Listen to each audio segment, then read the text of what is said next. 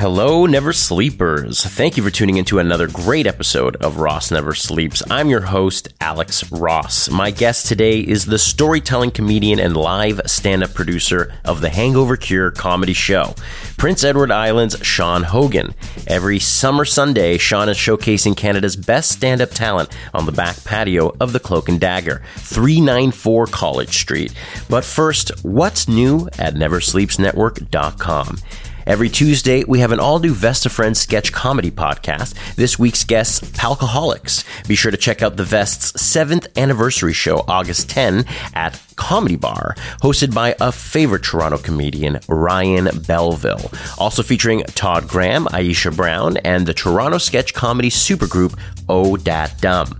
That's a show you definitely do not want to miss. Wednesdays, be sure to check out Dopamite Comedy at the Underground Comedy Club with our host of the Potato Files, Jeff Paul. His latest Potato File features Nigel Williams of Toronto's experimental hip-hop group, The Pocket Dwellers. Check them out at Alora's Riverfest, August 20th. Thursdays, we have another weekly installment of Talk in Wrestling with the hard-working Casey Corbin, his guest coming off his amazing Toronto Fringe showcase. I saw it. I loved it. Co-host of Stop Podcasting Yourself, Vancouver's Graham Clark. Friday, check out the latest Speech Bubble comic book podcast with the owner of The Beguiling here in Toronto, Peter Berkamo, and his now ex-manager, Chris Butcher. Chris was nice enough to come on to Speech Bubble to discuss his exiting of The Beguiling and off to bigger and better things in Japan. Be sure to check out NeverSleepsNetwork.com for more great podcasts every week. And now, my interview with the hardest working comedian in the summer, PEI's Sean Hogan.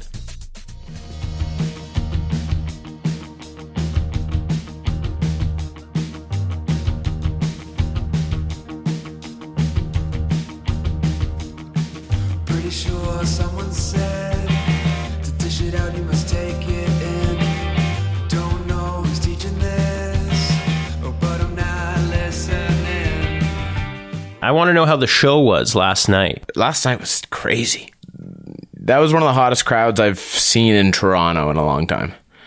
And like even all the comics that were on the show, like the lineup was just intense. It was just a killer comic, and then like I think it was over 20 applause breaks that happened last night. That was just like the audience was just ready for it. It was crazy. It was packed. Like capacity on that patio is 48, I think, like, you know, by law, legally, and I think we had like over 70 on that patio. How long do you think you've been doing the show for now? The show started 2013, so this is the 5th season. And how come now, more than ever, has this been known to be Toronto's kind of best yet secret show? It's been interesting because it's kind of like a personal... It's kind of a personal journey because before, like when the show started, when the show originally started, I tried to start it at 7 because I just, in my mind, it was a 7 p.m. show. It was a Sunday show, so I wanted people to be able to get home for work the next day and stuff. Not realizing that there's enough booze hounds in Toronto that they'll stay out late. Oh, yeah. But now, I'm completely open to admitting that it was more of a personal anxiety that... The show would always start late. It would always start closer to like 7:40, 7:45, and people were waiting around a long time. And now, this year, we just say seating at 7, show at 8. Show starts at 8. But the whole, that began because originally I would say 7, and I was too worked up to go on at 7. I'd have to like go for a walk in the park. I'd have to like try, because I felt so much pressure. I was booking a great lineup, but I was just so nervous. I felt so much pressure in having to perform a new set in front of the same crowd, in front of comics I've never, that I really respect. So that really bothered me. So I would push the show off as long as possible. I was like, I don't want to do this show yet. I need to, my new material isn't prepped. It's not prepped. And I was putting so much pressure on myself. I wasn't hosting. I didn't know how to host properly. And, so the show kept getting pushed, and then eventually, and I think that has led to this year. That's what kept it a hidden gem, was because I only wanted to do so many shows throughout the season. So we'd do like 12. Or we'd do 10. Like the first season we did 10, second season we did 14, third season we did 12. But now this season, the 5th season, we've done 13 shows already, and we still have all of August, all of September, and a bit of October too. So we're probably going to hit 20 shows easy, 22 shows this season. And you've been doing it strictly at the Cloak and Dagger? Only at the Cloak and Dagger. What's the address real quick? 394 College. And what is it about Cloak and Dagger? Like, I didn't really know it existed until I keep hearing about this Hangover Cure comedy show. The regulars there are amazing. They have this... The bar itself has a fan base where people just love being there. But when you see the looks on people's faces when they go out to the patio, and it's this enclosed patio with this huge, massive wall of ivy. The back wall is covered in ivy. The apartment above the pub is covered in ivy. There's a plum tree that hangs over the stage and over the patio. And when I first came to Toronto, like it blew my mind that this patio was there. It's just this hidden little gem. And no show, I got to know the owners, and then anyway, I proposed the idea to do the show, and no show had ever taken place on the patio in any way. No music, no nothing. And so the comedy show has been the only show that's ever happened on that back patio. So now it's turning into not so much of a hidden gem, which is great for the owner and great for my show. But I kind of like hidden gems. Like I do really enjoy hidden gems. But yeah, it's a hole-in-the-wall pub, so not a lot of people... It's not like your typical bar that people are going to... Its name isn't out there all over the place, but when people go there and see the patio, they get addicted to it. And where did you come from before you started here in Toronto? Montreal before here. I was in Montreal for 2.5 years. Before that, I started comedy in Calgary. Is that where you grew up? No, I'm from Prince Edward Island. Really? Yeah. So how do you go from East Coast to far west, and then you kind of meet in the middle? Yeah. And not even, you go to Montreal first. Yeah. Oh, I've been all over the place. That doesn't include, like, I lived up north in isolation in Zama, Alberta. All right. Which people don't even know that place exists. People in Alberta have never even heard of Zama. How did you make it there? Roundabout way. I had a birthday party in my third year university, which got me... It didn't get me evicted, but it made me choose to leave university forever. So I left it. I quit, and then my mom told me. My mom and I have a great relationship, and she loves me dearly. And I remember she said, you do what you need to do, but you can't come home. If you come home, who knows what's going to happen? Like you might get lazy. You might get you need to go and find yourself. You need to get out there. That's a smart mom. Yeah. So she wouldn't let me go to PEI. She's like, don't even come to PEI. Don't even come home. Because she knows what it's like. Like PEI is, I'll always be an Islander. I'll always be from PEI, but you always have that. You always be from there. But I needed to do other things. And she knew that. So she's just like, go do something. Go find something. Pay off your student debt. Get it a debt. So I tried to get into the oil field, which is how I ended up being. I was a supervisor on this 16-ton truck in the oil field and on the Northwest Territories border for 2 years in the middle of the woods in Zama City, Alberta. But from PEI, I'm sure you're thinking, I'm going to make some good money out here and then have enough money to make a decision of where I'm going next. And I'm sure you're not even considering comedy at that point yet. Mm-hmm. No, never. I ended up in Zama. I was making $95,000 by the time I was 22. Like that year, I made almost six figures. I spent $10,000 on a car, probably $10,000 on clothes, and then $70,000 on double White Russians. We're gonna get to that for sure. And I was like, why am I getting fat? And then double White Russians, extra cream. So anyway, and then I got sick of that after a while. I just knew I needed to get rid of that because I was just going down that path. I didn't want to be a rig pig for the rest of my life. So rig pig. Yeah, it was bad. With no training, right? Like you kind of just will you take me? And they say yes. Oh yeah, I was the dumb quote unquote noof. For it didn't matter that I said I was from PEI. Right. They're just like anywhere is east of Highway 2 in Alberta is a newfie. Yeah, well. So yeah, just a lot of hard work and worked my ass off to get higher and higher, and then became supervisor. And then I quit and then moved to Calgary because I have friends there, family. And then in a roundabout way, I took a 70% pay cut and then somehow landed a job as working with autistic children at a private elementary school, and then became an elementary school teacher for a year. Private. Right. Yeah. I was the only person at that school that not only didn't have a teaching degree, but I didn't have a degree.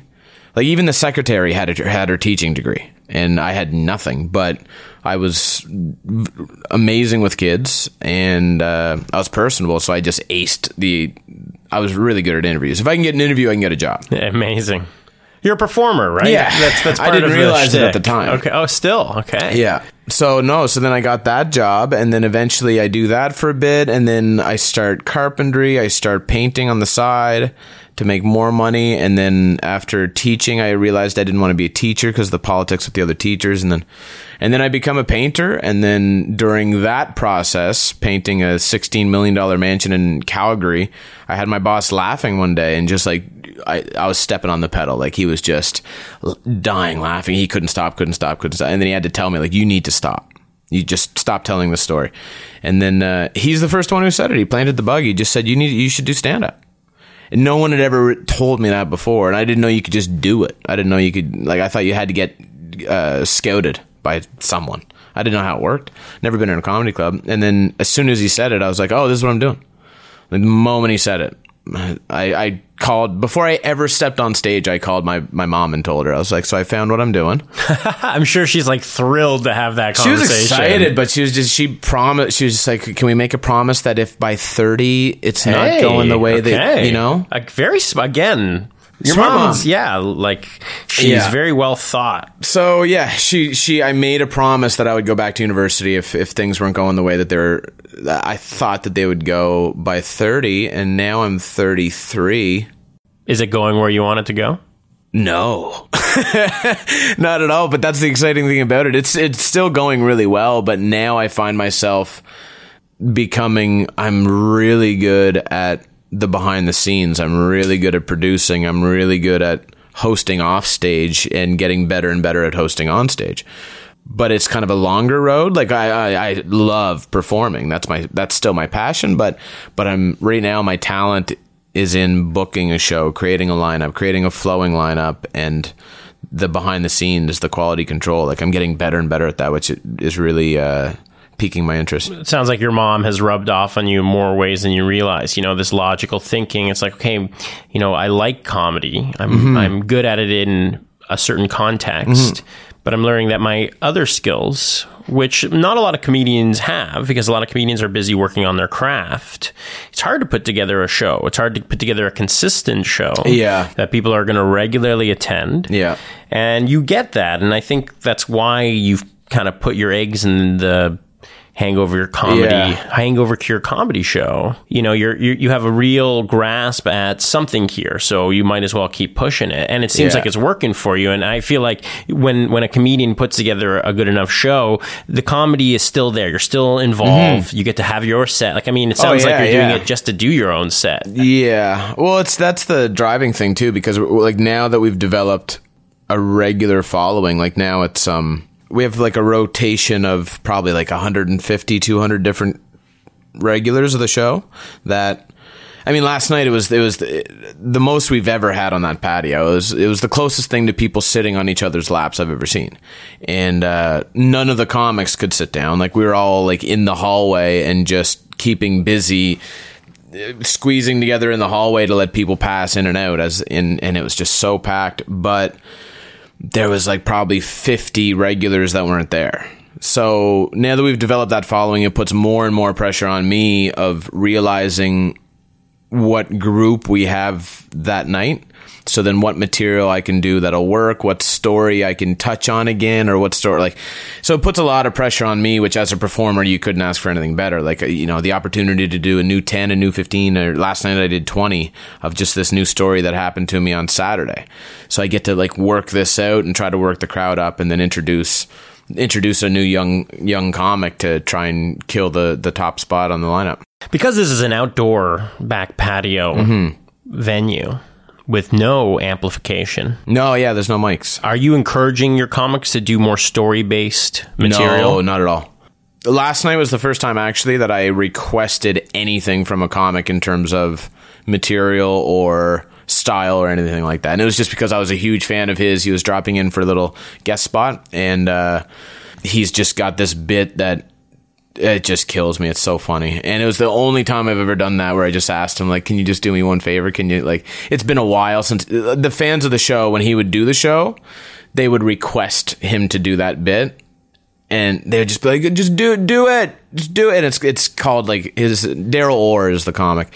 And he has this bit where he uses his own name. And people would yell out, do Daryl. Just do Daryl. And he's like, but you know the bit. Like, you know it. And there's like, just do it. Isn't that when you realize you've made it? When Seinfeld or even Russell Peters, like, you want to hear the material you want to hear? Yeah, Daryl's got some of the better, like, some of my most memorable bits that I tell people when I'm traveling. I'll tell them. I told people his bit in London, England. I was just like, you got to hear this bit about this Canadian guy that you don't know about. And they're just like, that's funny. But your style is generally storytelling more than ever. Mine is all anecdotal. It's just long form, joke infused storytelling, I would say, which is perfect for that venue. Yeah, well, I mean, for me to do, I wouldn't be able to do a new 15 minutes every week. Like, that's, times that by 22 shows, and then I would just be bombing on my ass every Sunday, which would be a rough way to start the show. Who are some of your, storytelling comedy influences? That's interesting. I don't even know if I've ever really thought about that. I mean, someone that was good at weaving. I wouldn't call them a storyteller, but a lot of my influences would be back home on the East Coast. Like, I'm really influenced by my uncles. I'm really influenced by, because they're lobster. Like, I have one uncle who's a lobster fisherman who is one of the most attractive characters that you could ever. He just draws people in, and he's the type where he could tell once he drinks a little bit, and for him a little bit is probably like 40 beers, and he'll tell me, he is a pure lobster fisherman, a pure PEI, Tignish PEI lobster fisherman, and he'll tell me a joke that I've heard him tell me 8 times. And I'm hooked. I'm listening to every word, because he is just so naturally, like, if you're on a boat with 5 guys and you're going to take their time by telling a joke, it better be a well-told joke. And he's always been like him, my Uncle Roy, all my uncles, and my aunts, everybody, like, they choose their words wisely, and they can cut like a knife when they want to. And they're so funny, and their timing is just so natural and so good. So that's been my father too. My father's a performer in a sense as well.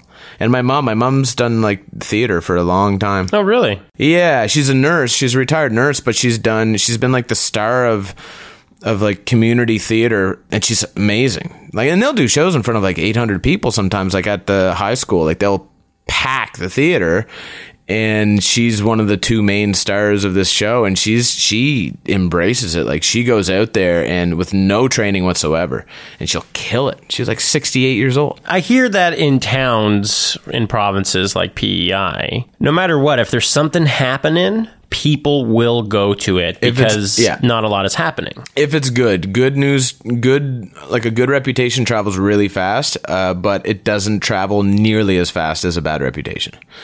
So if it's good, you'll get people coming out, and eventually people will. But if it's bad, it's that word of mouth is going to travel real quick.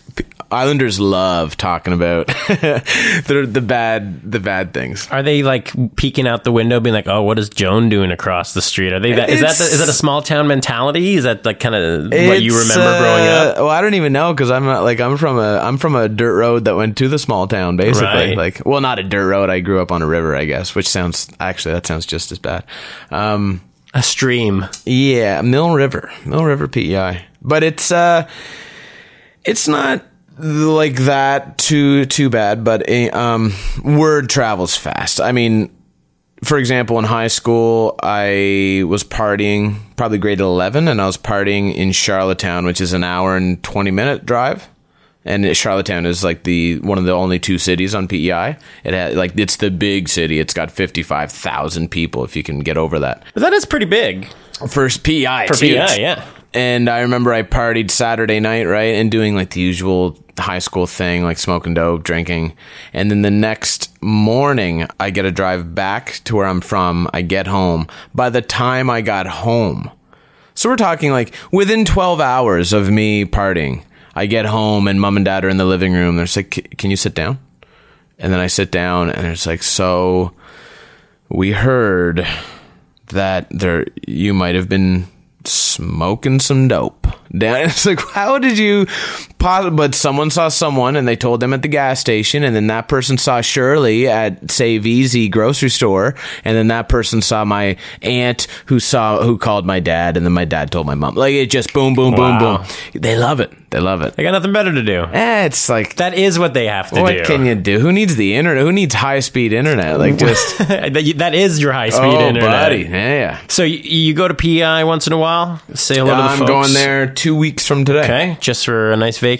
Yeah, I'll go there for 10 days, and then I'm doing a show there in November, actually. Great. Yeah. So you'll be back. Okay. Yeah. So I'll be back with Rob Pugh and Rob Bebenik. Oh, okay. The theater tour that they're doing. Yeah, I think we're going to tag on 3 shows. That's in great. For that. Yeah, no, Rob told me about that when Jared Campbell headlined Yuck Yucks. Oh, yeah. He told me about it. That's a great idea.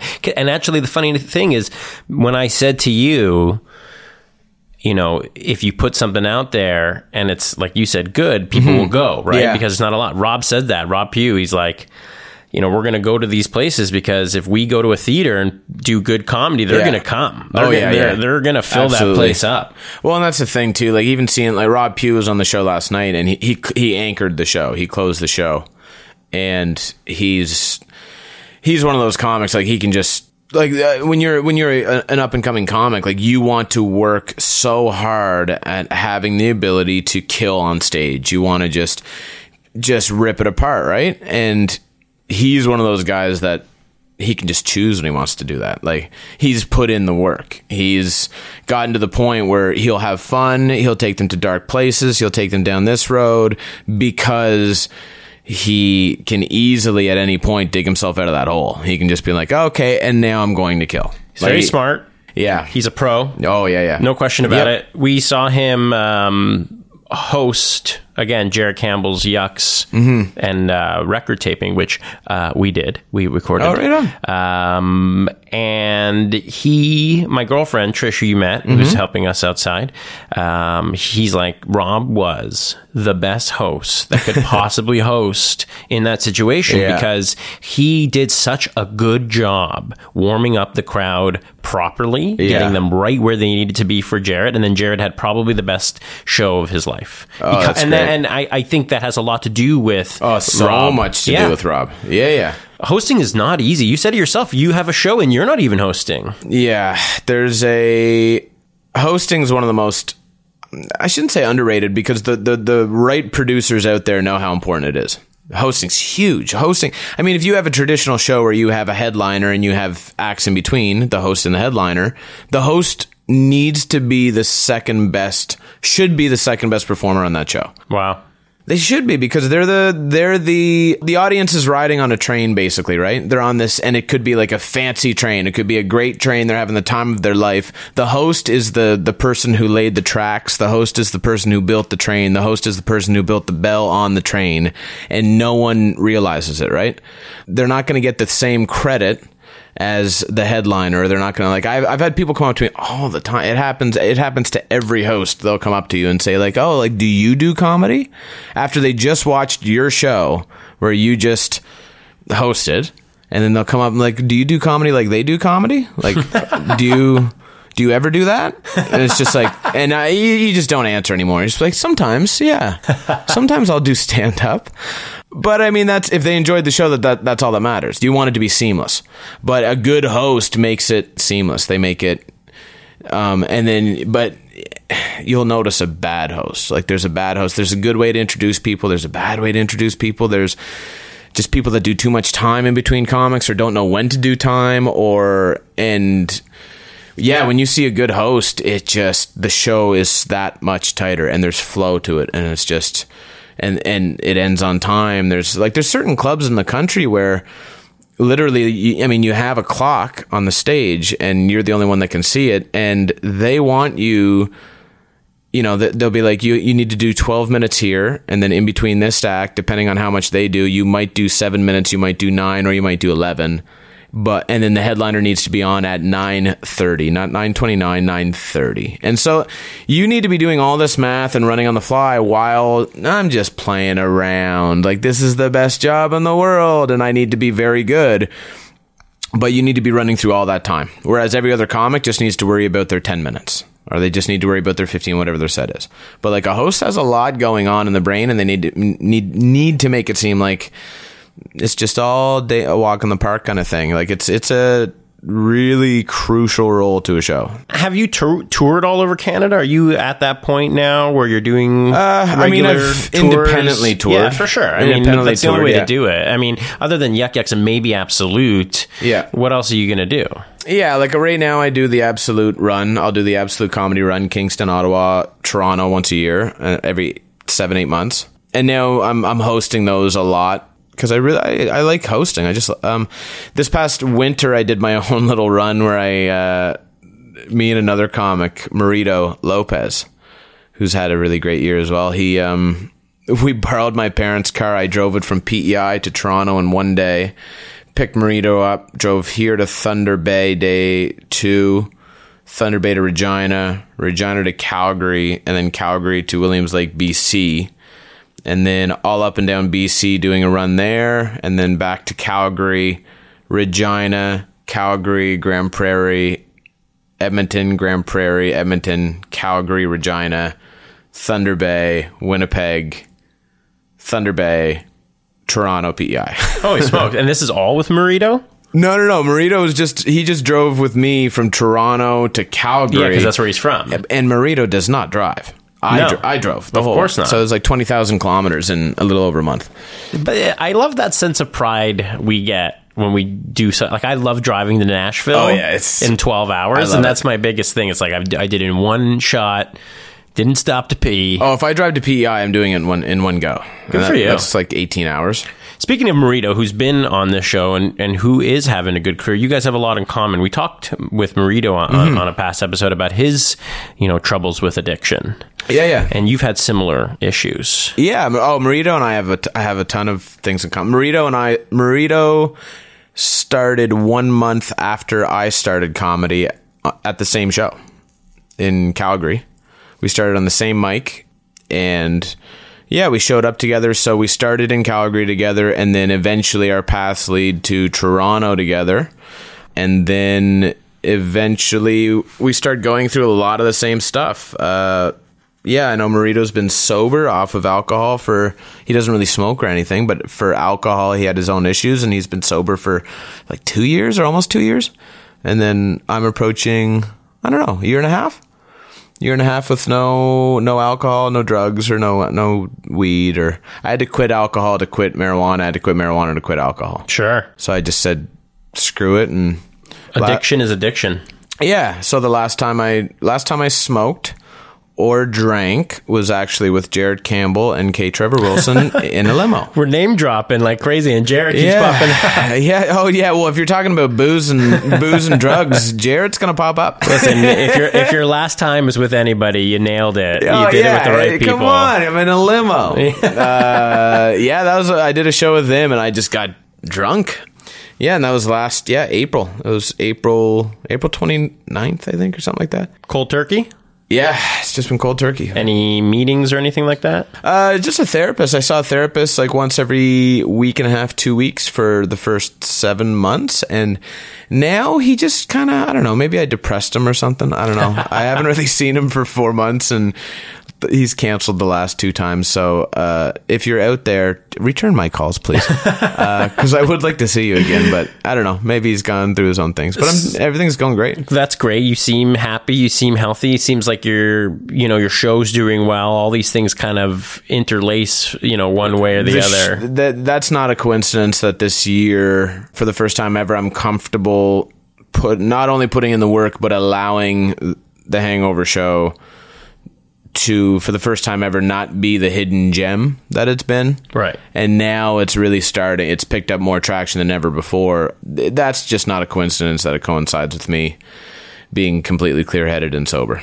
Right. I mean, clear-headedness is just as important as enjoying your vices to a certain degree. You have to have both or you lose touch. You know, I find personally, I always say better to, if you're on the fence about going out to get wasted, you know, enjoy being on the fence and then maybe don't go. I always feel like if you're on the fence, you're probably not into it, and you want to be social and, you know, order a water or a Diet Coke. I mean, listen, I've never had addiction, so it's hard for me to understand really what it's like. That's why I want to talk to you more about, you know, what was rock bottom like, or if rock bottom was just like, I need to stop this. How do you know, is it hard work and then pushing your goals in life, like comedy, is that ultimately, and therapy, which is I love therapy. I love when I hear, you know, whether you're going to meetings or therapy, whatever your thing is, and it's easy for me to say anything because I've never been in those shoes.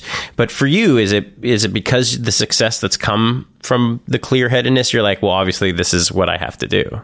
Yeah, I would say it's a mix of those, of what you just said, basically, because it's immediately following what I knew was a game-changing decision. Like I knew, I mean, I've tried to quit before. I tried to quit cigarettes before when I smoked. I tried to quit weed before when I smoked. And I tried to quit booze numerous times. And it was all white-knuckle quitting.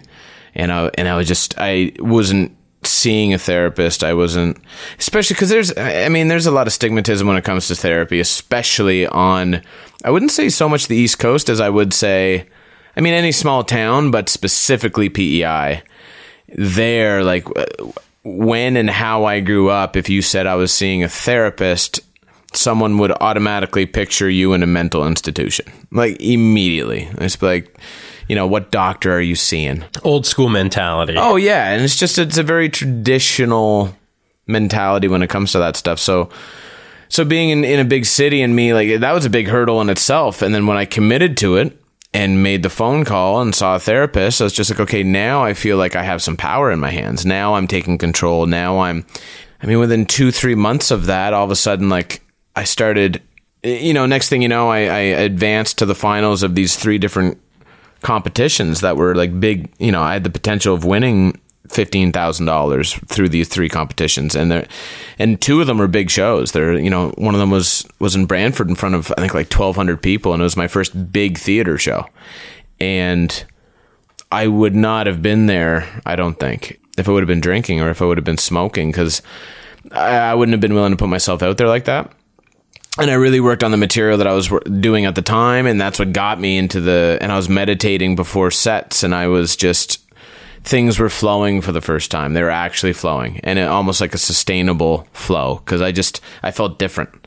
And I felt more, I was building momentum. I was building this ball of momentum. And so once I started feeling that, I was just like, oh, well, this is what happens. This is what happens when you actually put the work in. This is what happens when you aren't just relying on, you know, skills that you already had. You're actually putting in work to develop those skills. You're actually putting in work to write the emails and do the behind the scenes. You're doing, you know, and so once that momentum started to build, it just gave me more confidence, and then gave me more. It's like, now I didn't just luck out to get that opportunity. I put the work in for it.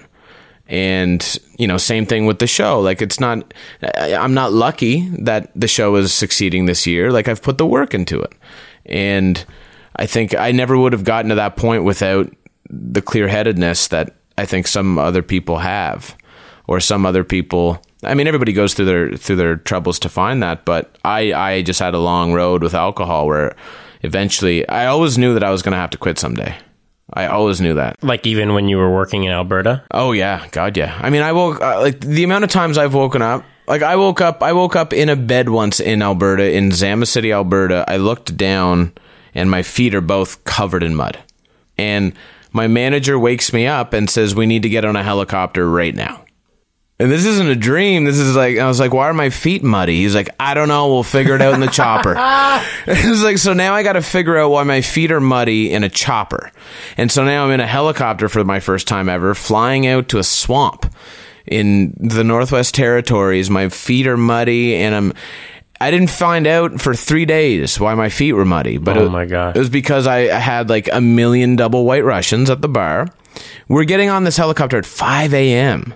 and we're drinking at the bar till 3:30 in the morning. I had an hour's sleep and loaded. And when that night I had a pair of shoes that I decided it was too muddy to get my shoes dirty.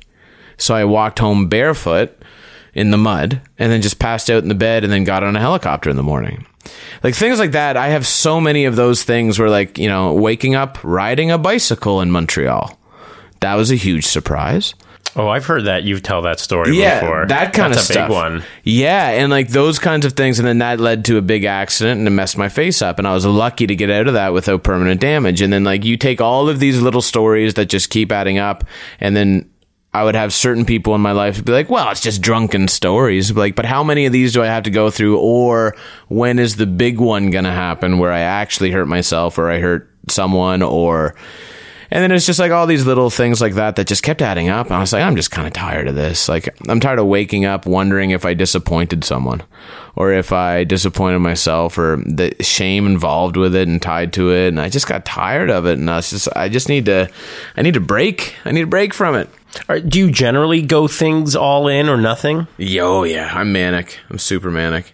When it comes to cleaning, I'll go like 2 months without cleaning, and then if I clean, then I just go hard at it. Like, and then same thing with writing, same thing with sports, with I was about to say foosball, which is true. That was one of the reasons why I dropped out of university, because I studied foosball. I got high and I became the best foosball player at the university. Are you a spinner or the no spinning, no spins, right? Bud. No spins. But like I got so good at it because I became just obsessed with it until I had to be the best at it. Isn't that amazing though? Your brain is telling you, hey, focus on something and we'll kill it. Like, don't you get that eventually? Because now that you're clear-headed and you're using your powers for good. That just sounds funny. But it's true, right? Like, instead of, like, having moments of, like, not knowing why you're somewhere because you're such a good drinker. I was a very good drinker. Well, it sounds like you're good at whatever you put your mind to.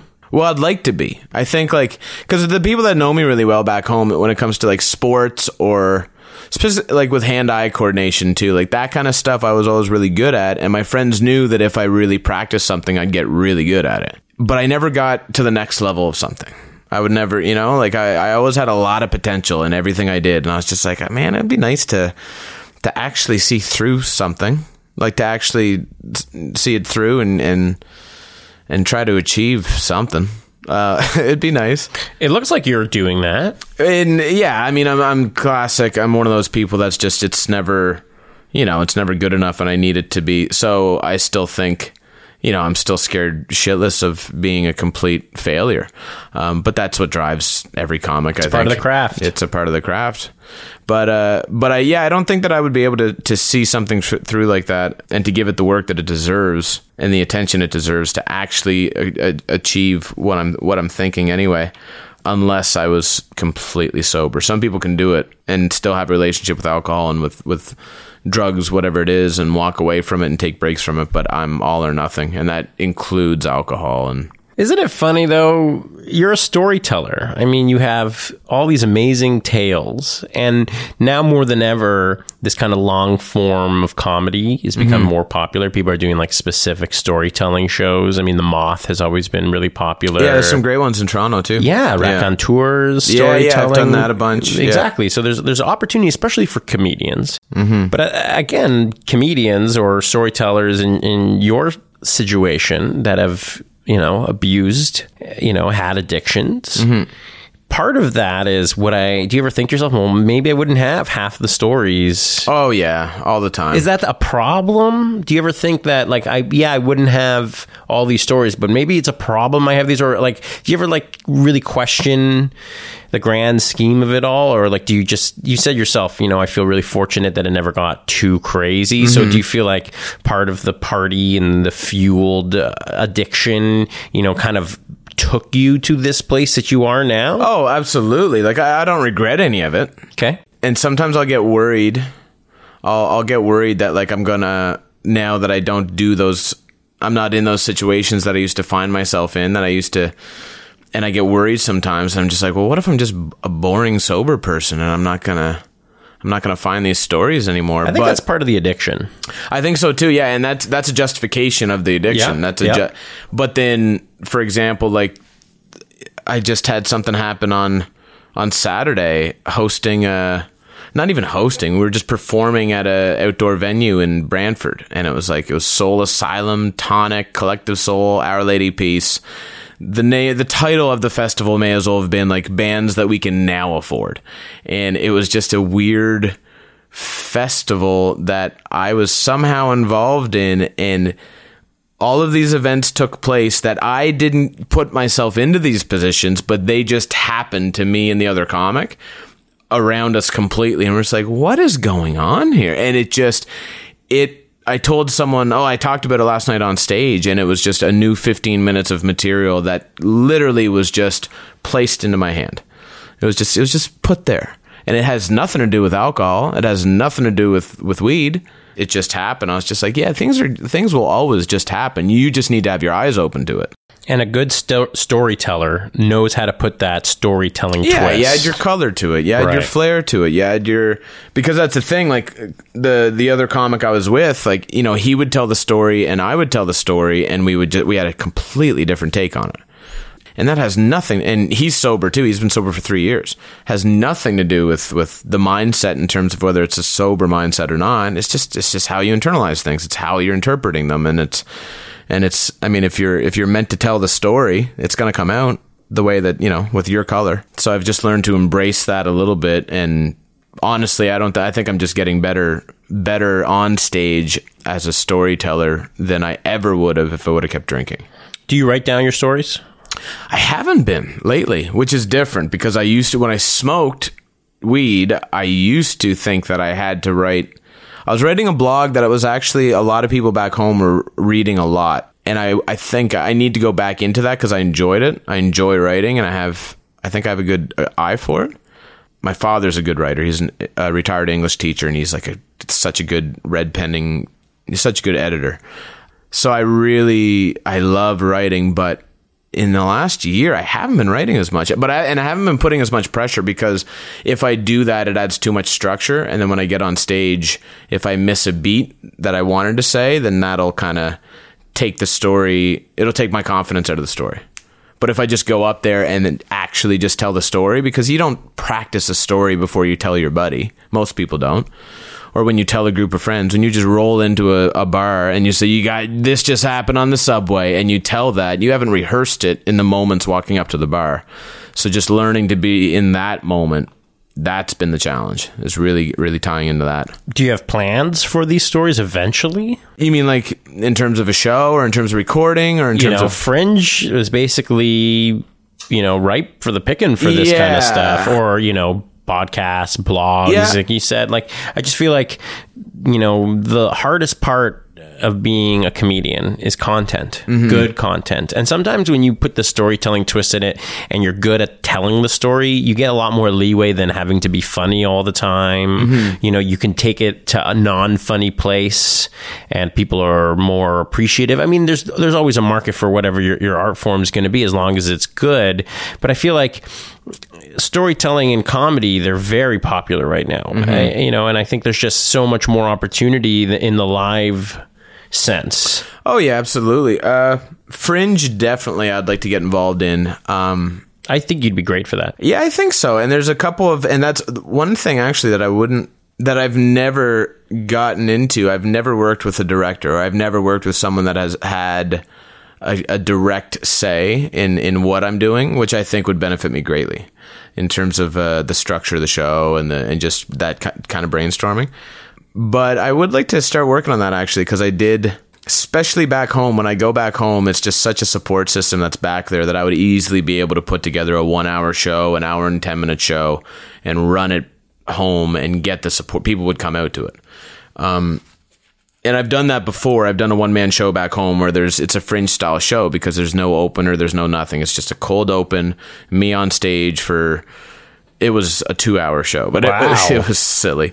It was 2 hours and it was clean. It was weird. Well, they want it. It was great. It was fun. It was the entertainment. Yeah, it was. I wanted it to be an hour and 40 minutes long, and it ended up, I think the first night I went over and I did 2 hours and 15 minutes. Holy. With no intermission. You're a storyteller. That's fun. great. I wanted to actually bug you and put you on the spot a little, and maybe, give us a story that you're either working on or that you've polished and you'd like to share with us, and we can kind of close out with a good story. Oh, God. What would I tell? I don't know. I've never no one's ever put me on the spot like that before, Mr. Ross. We do things a little different around here. I guess so. You do. I got, oh my God. I need a nudge. What happened on Saturday? Okay. There's a nudge. Saturday was, Clifford Myers. I need to mention his name because it's going to come up. He's a comic from Hamilton. And he calls me up Thursday morning. I woke up, I may as well be candid, I woke up in bed with a Guatemalan opera singer. And Clifford, that's another story. We just cuddled. It was great. Mom, don't listen. So we woke up and I got a phone call from Clifford that just said, hey, I have a gig. You need to do it with me. There's no choice. It doesn't pay much. Like, well, with those, I need to do it now, right? But he said, I need you to do it with me. We're going to perform outdoor festival, 15 minutes in between acts, 3 separate times, starting at 2 p.m. Because nothing screams comedy like an outdoor music festival and, middle-aged white rockers. Right. You said like Our Lady Peace and Our Lady Peace, Tonic, Soul Asylum, Collective Soul, and then 4 different bands that I've never heard of. They got a lot of soul. A lot of soul. And yeah, they all had their time. They all had their time to shine. And so I show up there and we get there and it is right from the get-go. There's so much security everywhere. And I didn't know why at first. And then it started to make sense the more I saw that. The more I got to know what Brantford people are like, because I was just like, oh, if these people are this drunk at 2, they're going to need this security by 10 tonight. Like, it's just so more security. I was at Woodstock 99 and there was more security at Brantford. Oh, wow. For 3,000 people than there were for 250,000 at Woodstock 99. So we get there, we get our all access VIP, bracelets. We start walking around and they give us these shirts. They say, yeah, you got to wear these shirts. It was called What the Fest is what this thing was called. And we start walking around and right away we find out that we're not going up. No one knows what we're doing. We're asking everybody. Oh, that sucks. We're just like, when do we go on? What do you want from us? How much time? Everyone's saying, we know nothing. We don't know how much time you're doing. We don't know when you're going on. We don't know what bands you're performing after. We don't know anything. It's like, okay, cool. They said, just hang out back on this couch behind the stage. So whatever. We're at a show. It's free. So we're hanging out and we're listening to, I don't know, another band that I've never really listened to. And at one point, one of the main organizers, he's like, the guy that put this whole show on, his name is Jamie, who I will reference in a bit. He's put this whole thing together. There's a bunch of money involved because even though these bands you still got to pay good money. Like, this is their living. Collective Soul still tours and still, their tour bus alone you got to pay them money. So there's a lot of money sunk into this thing, and the security alone looked like it cost $800 million. And we're standing there, and then all of a sudden this organizer comes over. He's like, hey, do you guys want to meet Soul Asylum? And we're like, I don't know, maybe. And I looked at Clifford, and Clifford's like, I couldn't say anything. And then the guy says, it's air conditioned. We're like, sure. So we took the air conditioning. I don't know Soul Asylum. So he takes us to basically the pretty swanky VIP lounge, which is an elementary school. So there's like that's where they have all of these all of these rockers that are probably thinking of how popular they used to be and how, because now they're in an elementary school in a classroom. That's their dressing room. And they're all sitting around. And we go in there and we're standing there and we walk up to this desk.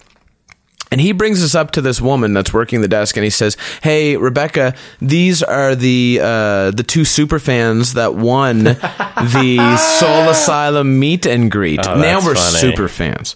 She's like, "Oh, we already have 2 names down for that." He's like, "Oh, no, just mark them off." And Clifford and I are looking at each other like, "What? Man, those are probably actual fans of Soul Asylum. Like, I don't even know who these people are." And he's like, "No, don't worry about it. And he puts our names down, and then he's like, "Okay, I gotta go." And he just walks away. So now we're standing there, and I'm watching an interview happen with someone I'm assuming is a member of Soul Asylum. I don't know. Not only that, but Clifford looks at me, he's like, "Dude, this isn't even air conditioned." And we're just standing in a hallway. It's just like, there's barely any shade here. And Clifford's like a 360-pound man. Oh. He's a big dude. He's dropped a bunch of weight, but he's still pretty heavy. Sure. He's just like, and he looks at me, he's like, "Do you really want to meet? So do you care?" I was like, "I don't care." And like, "What are we going to talk about?" And he just says, "You want to go?" He's like, "I got to find Jamie, the organizer, to find out what we're doing, right?" So he's like, "Let's go." And we start walking down the hallway. And so we're booking it down the hallway to the main artist's lounge, which we got water from earlier. And as we walk in there, Clifford sees Jamie walk in the main office. So he starts walking over to him to get some info. I walk directly to the buffet because what else am I going to do? And I'm curious. And I'm not dainty either. So I walk over to the buffet and immediately, like, I pick up the tray that says meat on it. It just says meat on the top of it. And I pick up this metal lid, and underneath was a representation of, I think, the current status of these bands, because all that was in there is five Ziploc containers that have different kinds of sandwich meat.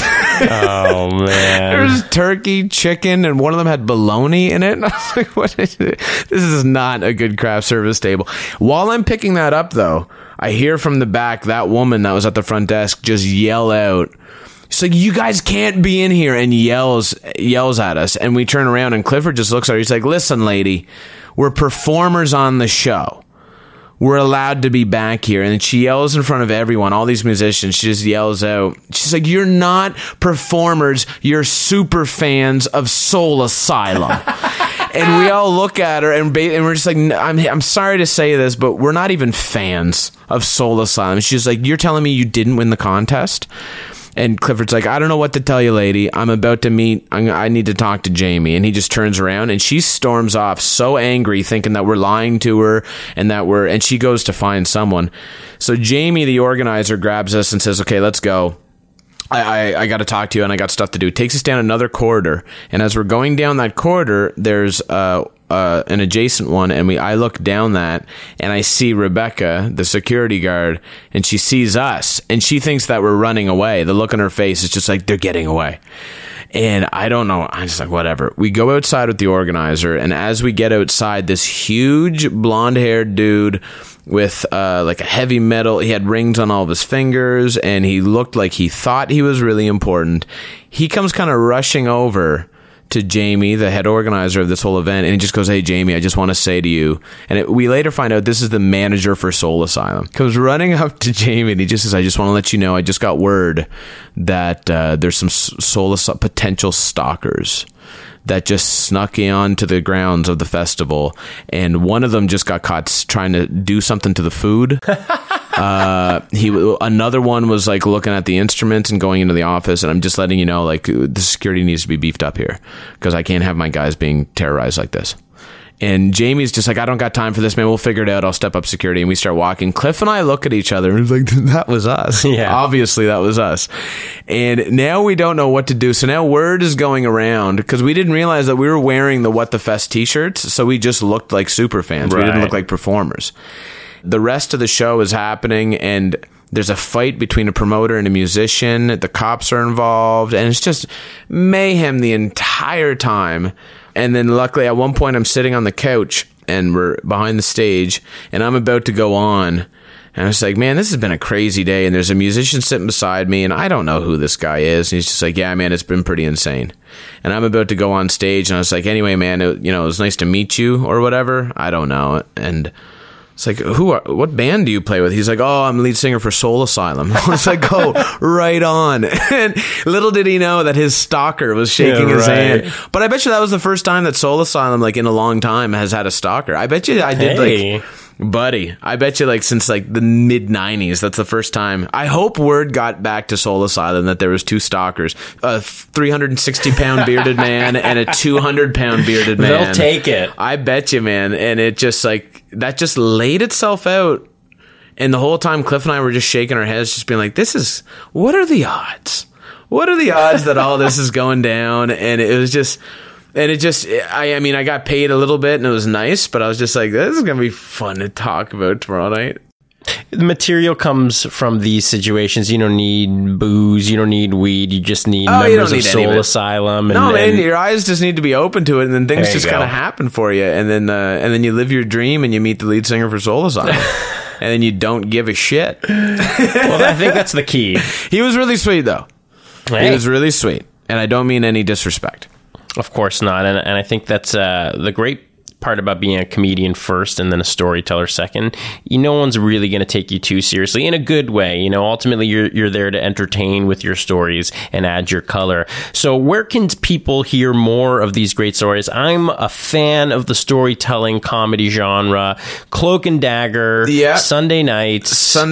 We got another show coming up. Any Sunday that's not a downpour rain, like even we're at the point now where even if it's a drizzle rain, people are still like, we're still getting a packed crowd. People are bringing umbrellas. So anyway, there's a show this Sunday. We're taking one Sunday off in August, but that's it. The website? Website, hangovercurecomedy.com. Same as the Facebook, the Instagram. It's all Hangover Cure Comedy. And what's your socials? My socials, that's a good question. I barely even use them anymore. Really? I'm just... I don't know. I'm self-conscious about like really shoving search Sean Hogan on Facebook and you'll find me, or Shogun Comedy, SHOGAN. I think you should do more social media for your show, at least for the Sundays, because you're getting a lot of social media love. That's where a lot of your buzz has been coming from. Yeah, we're growing. Like I don't know how it works, but it seems to be working. The more you do. It is, and it's people are like really like even this season, like the Instagram account has gone up like 200 followers in the last like 2 months. So it's growing because like it's a very photogenic patio. It's really, it does look beautiful. Every shot, it's gorgeous. Yeah. The photographer's great that we have. It's me. It's me and my iPhone, but I got a good eye. And I'm starting to push my own social media out there a little bit more, but I'm just focusing a lot on. I love pushing the show. It's a struggle that I have with comedy, like my own personal brand. It's just art. It's art in general. I know, but it's just like, look at me. Yeah. But it's like, welcome to the club. Look at the show. It's true. That's and seriously, and I've always said that's why I do this. I do this to bring attention to the rest of the shows that we're producing. Yeah. I'm like an opening act for a much better acts that are on our network. Do you find that weird though? Like how you have the same kind of mentality where I feel weird saying like, hey, this is me, come see me. But then if it's something that I'm producing where I can say like, hey, this show or we are going to put on a great show, I can put as much effort and I can pump that as much as I want. Are you the same way with this network in terms of you don't mind pumping this, but then when it's so personal, it's just like, look at Alex Ross. Yeah. You feel self-conscious? It's not about me. It's never been about me. That's how I've always I'm always better at making other people look good. I'm never going to be able to make me look as good as I want, but I can, also nobody's really doing kind of like an oral history of what's currently happening in the Toronto comedy and art scene here in Toronto. I feel like I'm, if you go through our list of episodes, you'll see some of the like people that have been on your show, and not even my show. That's the thing. I did this so Jeff Paul, Nick Beaton, Casey Corbin can come in and be like, oh, some guy who's not a comedian can easily call up people, or you and I don't know each other. So the first time we've ever formed it, and we're talking like old friends. Yeah, so I do it because you're doing it. Without Hangover Cure Comedy, without your drive to help make the comedy boom in Toronto what it currently is, I don't have a show.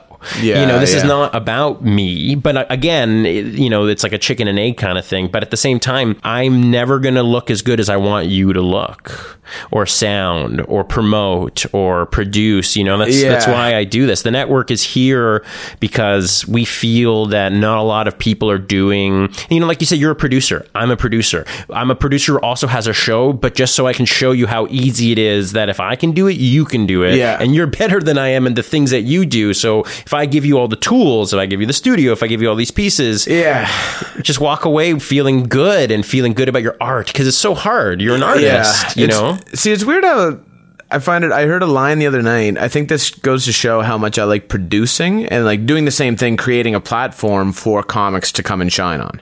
And I find it funny because I heard a line the other day. It was in Breaking Bad. There's like a gangster in Breaking Bad, and he says to the bartender, and this is meant as an insult.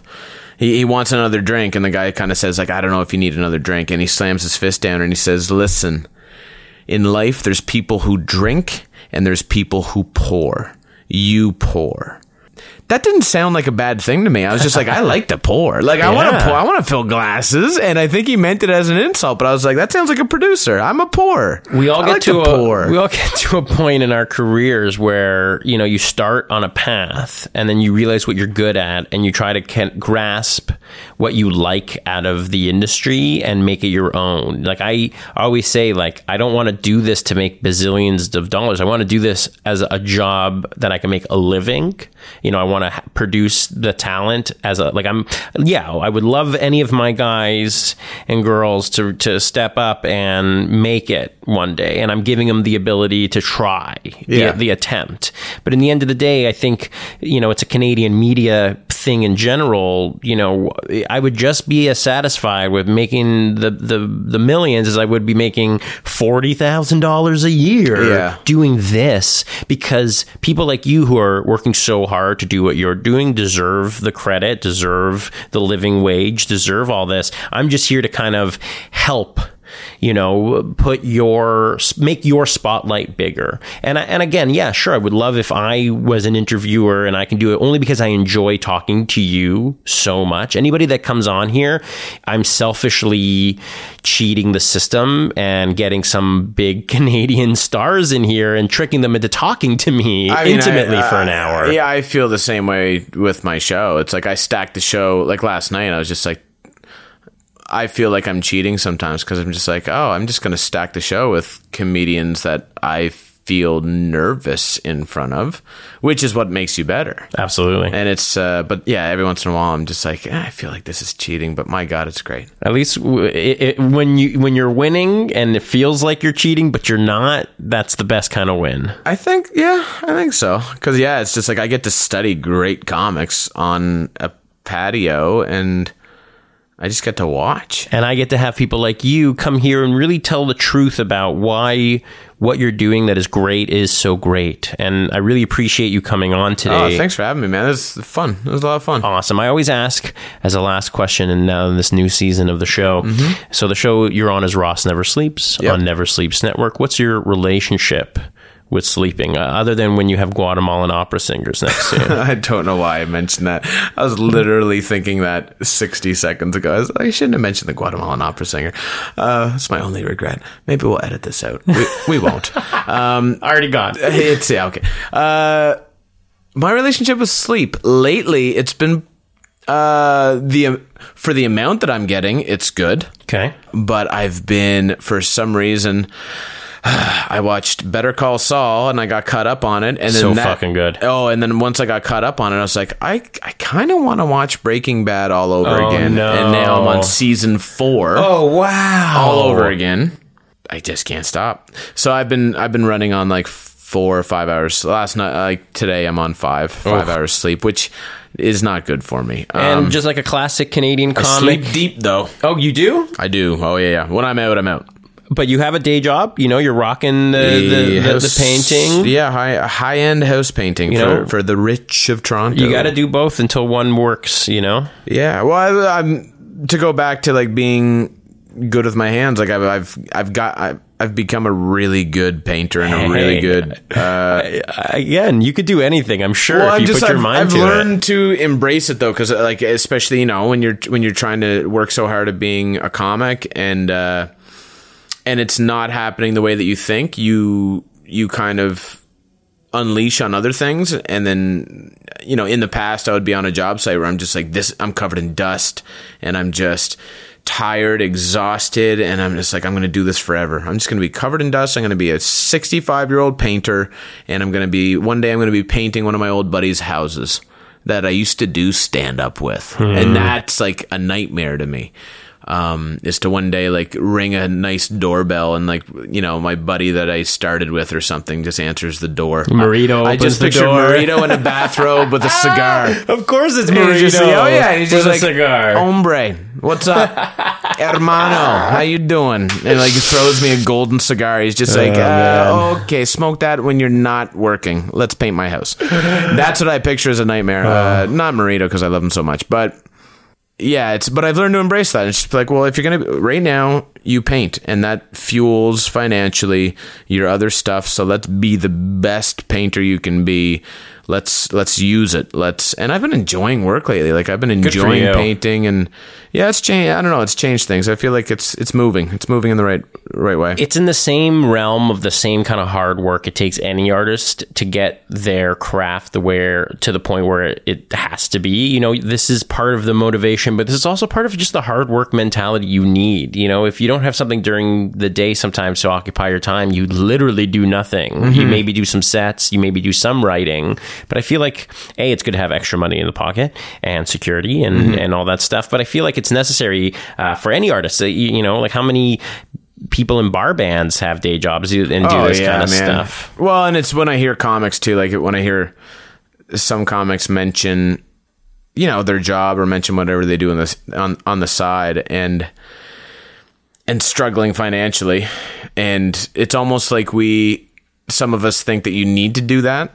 I had a comic last night actually tell me that, I mentioned how much I like producing and then I started talking to two independent producers that have produced some really good film and some really good stuff, contributions for CBC and all this stuff. And they were talking to me about potential casting.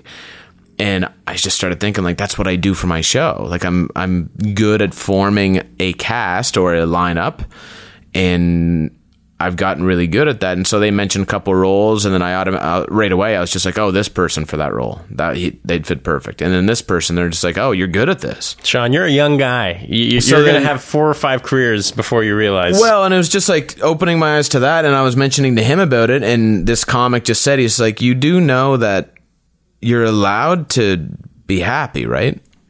Like you don't need to suffer to be a good comic. Like, it's an ingredient, but it doesn't need to be the whole thing. He's like, you can be good at producing and you can host this show. You can be a good painter and you can be a good comic. Like you can do all of that if you really want to. And I just never really, it's weird how you don't think of these basic concepts where you're just like, yeah, let's just try and be good at it. Try to put the work in. The hardest part of being a good producer is surrounding yourself with the best possible people to do the job. Yeah. And the better you get at doing that, the better you are seen, the better you're looked at. And that's really all it takes. That's exactly my mentality is I only know I'm going to be only as good as I know I can be.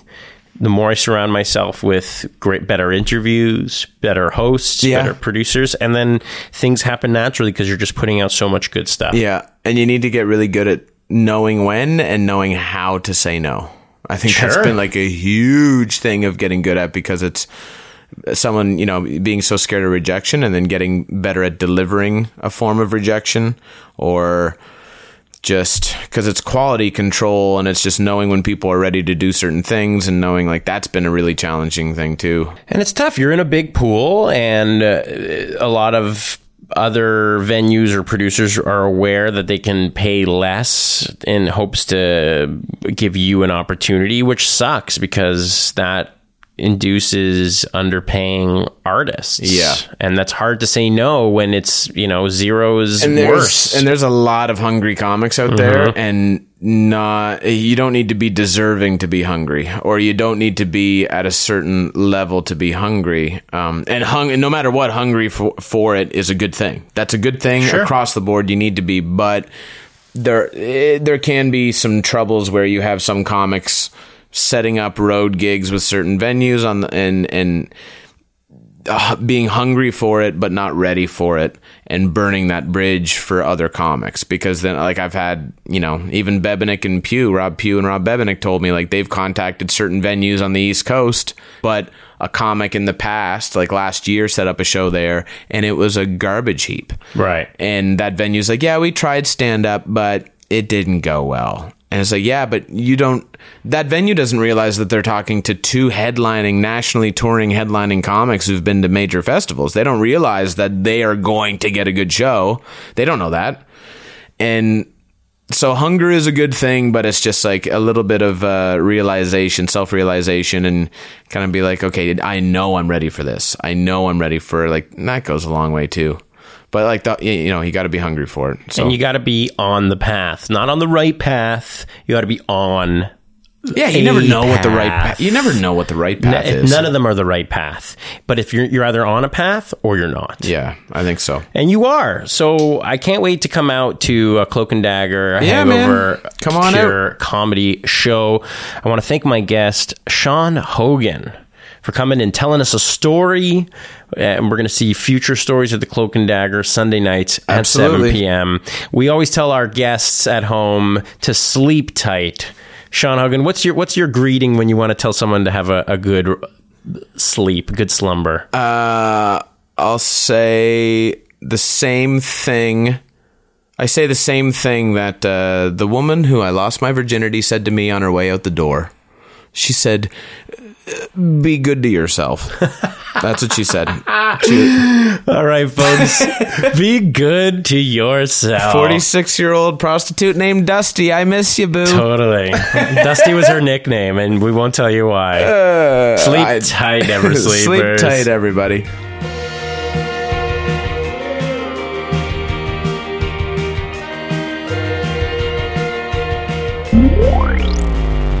Never Sleeps Network. This has been a Never Sleeps Network production, executive produced by Alex Ross. For more information and content, visit neversleepsnetwork.com.